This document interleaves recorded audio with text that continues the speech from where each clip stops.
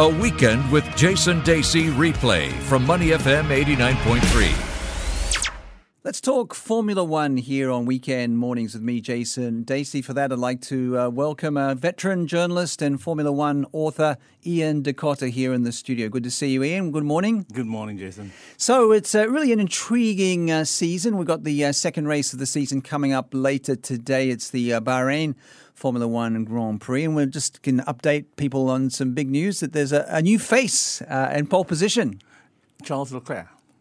From Monaco, right? Yeah, what do you call the guy from Monaco? Yeah, I'm not sure, but I know he's, just 21 years of age, Ferrari driver. Correct. And he beat his teammate Sebastian Vettel for pole and Lewis Hamilton in third. Yeah, correct. And you got to remember that this is the name that you're going to remember the entire season. Yeah, it could be like an Alain Prost or something like that, maybe in the future, we hope. Yeah, I've not been excited about a driver for a long time. I think the first time was Fernando Alonso when he was first got into Formula One. Yeah.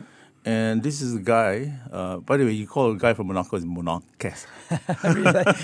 I learn something new every day. But what do we know about him? Has he come out of nowhere, or has he been coming up through other races and other kind of classes? No, he's been groomed by Ferrari. Last year he raced with Sauber, and this year, which is Alfa Romeo team this year. Of course, yeah.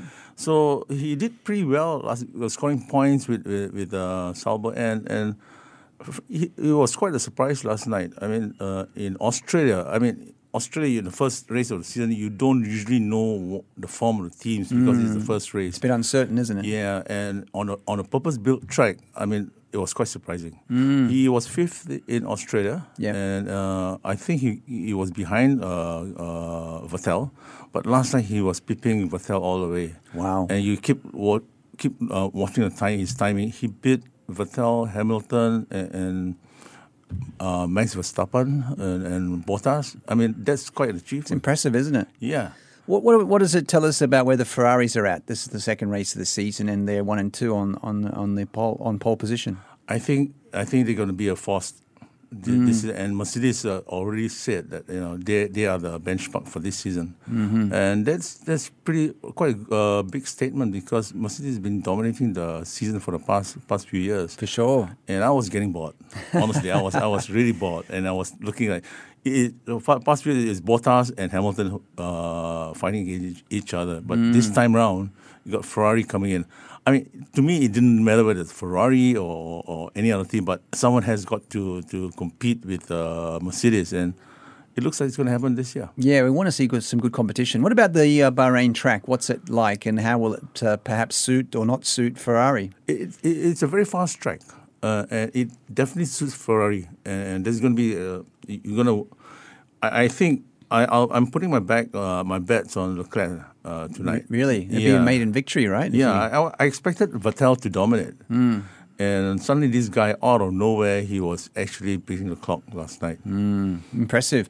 All right, we're talking Formula One with Ian De Cotta, veteran Formula One journalist and author. Let's look back to the Australian Grand Prix. That was the first race on March the 17th, and it came, I guess, as many people predicted, right? What do you mean by predicted? Well, as far as the Mercedes doing well. I think they expected Ferrari to do well. Oh, really? Because they've done well in testing, right? Yeah. And because it's, like I said, it's the first race, it's not actually a purpose-built track.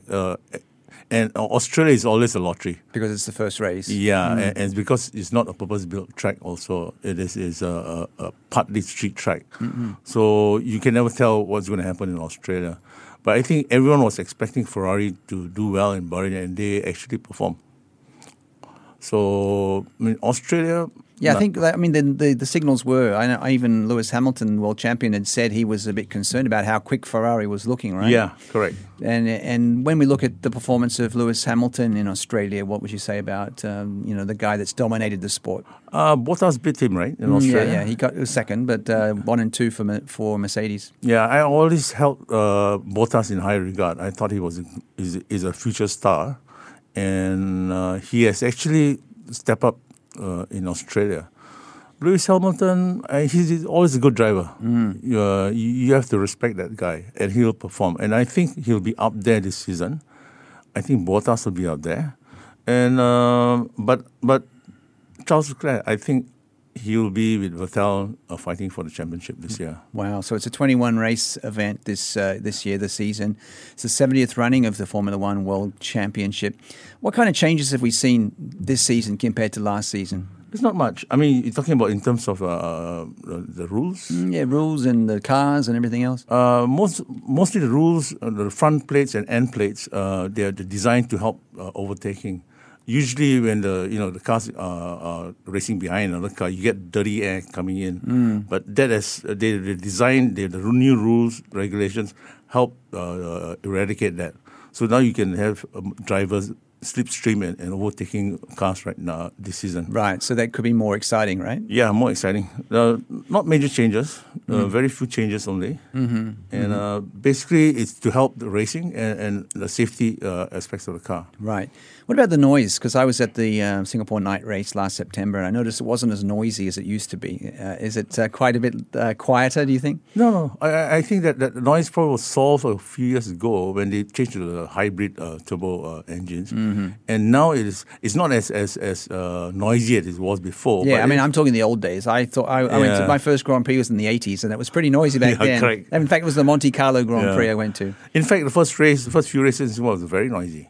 And I think when they changed the engines to hybrid engines, there was a concern that you don't have that sound that we're used to. Right? Yeah. But I think they solved it within a couple of years, and it was quite okay. Not too bad. So what other drivers should we be watching out for, do you think? My countryman, Daniel Ricciardo, he had a disastrous Aussie Grand Prix, of course. What's his chances like this year? I don't think so. I like Ricciardo. I think he's a good driver. I thought he would have fought for the championship last year. But I think he got a couple of young drivers that's exciting. And the other one is from McLaren. What's his name? Lando Norris. Yeah. So there are some emerging names, right? Yeah, young drivers. And, he's pipping his own teammate, Carlos Sainz. And he's a driver to watch. What about Carlos Sainz, the way he's adapted to Formula One? He's good. Yeah. He's good. He's on Sauber, right? Yeah. Previously, yeah. And, his background as a rally driver, right? How does that help? I think his father was a rally driver. Right. But he obviously has that kind of grounding in rally driving as well. I mean, got that exposure. You got the genes, though. Yeah. Do you think, other drivers that maybe could come from somewhere to make a big impact this season? I'll put the drivers to watch, definitely Mercedes, for sure, Bottas and Hamilton, and definitely Leclerc. But I'll be watching Leclerc very closely this season. McLaren seems to have made an improvement. They did pretty well last night in qualifying. There's about 3 teams I think is much better than last year. Right. What about the Singapore night race this year? Do you think that's going to be much different to previous years? And what are we expecting? I know it's a way off, but we're always looking forward to it. They are always improving the race incrementally. That's philosophy, and it's always the Singapore Grand Prix is always exciting. Yeah, I've been to races in Europe. I've been to Monaco, and I have to always say that the Singapore Grand Prix is special. It really is, isn't it? Yeah, I mean in terms of night races, it is the only night race that sparkle. I mean, you look at Bahrain, you look at Abu Dhabi, they are also night races, but they don't have the kind of background that we have. And they're only night races because the crowds, they are working on Sunday. So they're trying to pull the crowds in for a race day on Saturday. Right. Or on Sunday, rather. Yeah.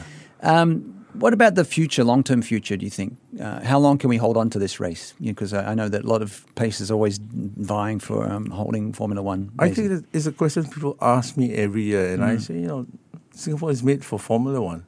And Formula One needs Singapore as well. I mean, we've done something special here. We've created a special package for Formula One that other tracks can't do. And they are made for each other. And I don't see them separating or divorcing. I mean, it definitely would be one of the greatest Formula One races now, wouldn't you? Look at the calendar, right? Yeah, I think it's no longer a question that Singapore needs the race to put in the crowds. I mean, that's no longer an issue. Yeah. And Formula One knows that with Singapore, they have a model that other circuits can follow. Definitely. Yeah. All right, prediction time, Ian. Who's going to win the 2019 Formula One World Championship? Is it going to be Lewis Hamilton yet again, or can we see a new name emerge? I'm going to stick my neck out here, man. It's either Leclerc or Vettel. Okay, one of the Ferrari drivers. Yeah, yeah, and I'll put my money on Leclerc. Okay. Well, thanks for the moment, Ian. You, of course, read about his great stories on Formula One, different media outlets, and also his book. Remind me about your book. What was it called again? History of Singapore Grand Prix, but it was sold out in 2008. Yeah, I remember. Yeah, so that was a milestone for you. Yeah. All right, we have more from Ian De Cotta in a moment, right here on Money FM.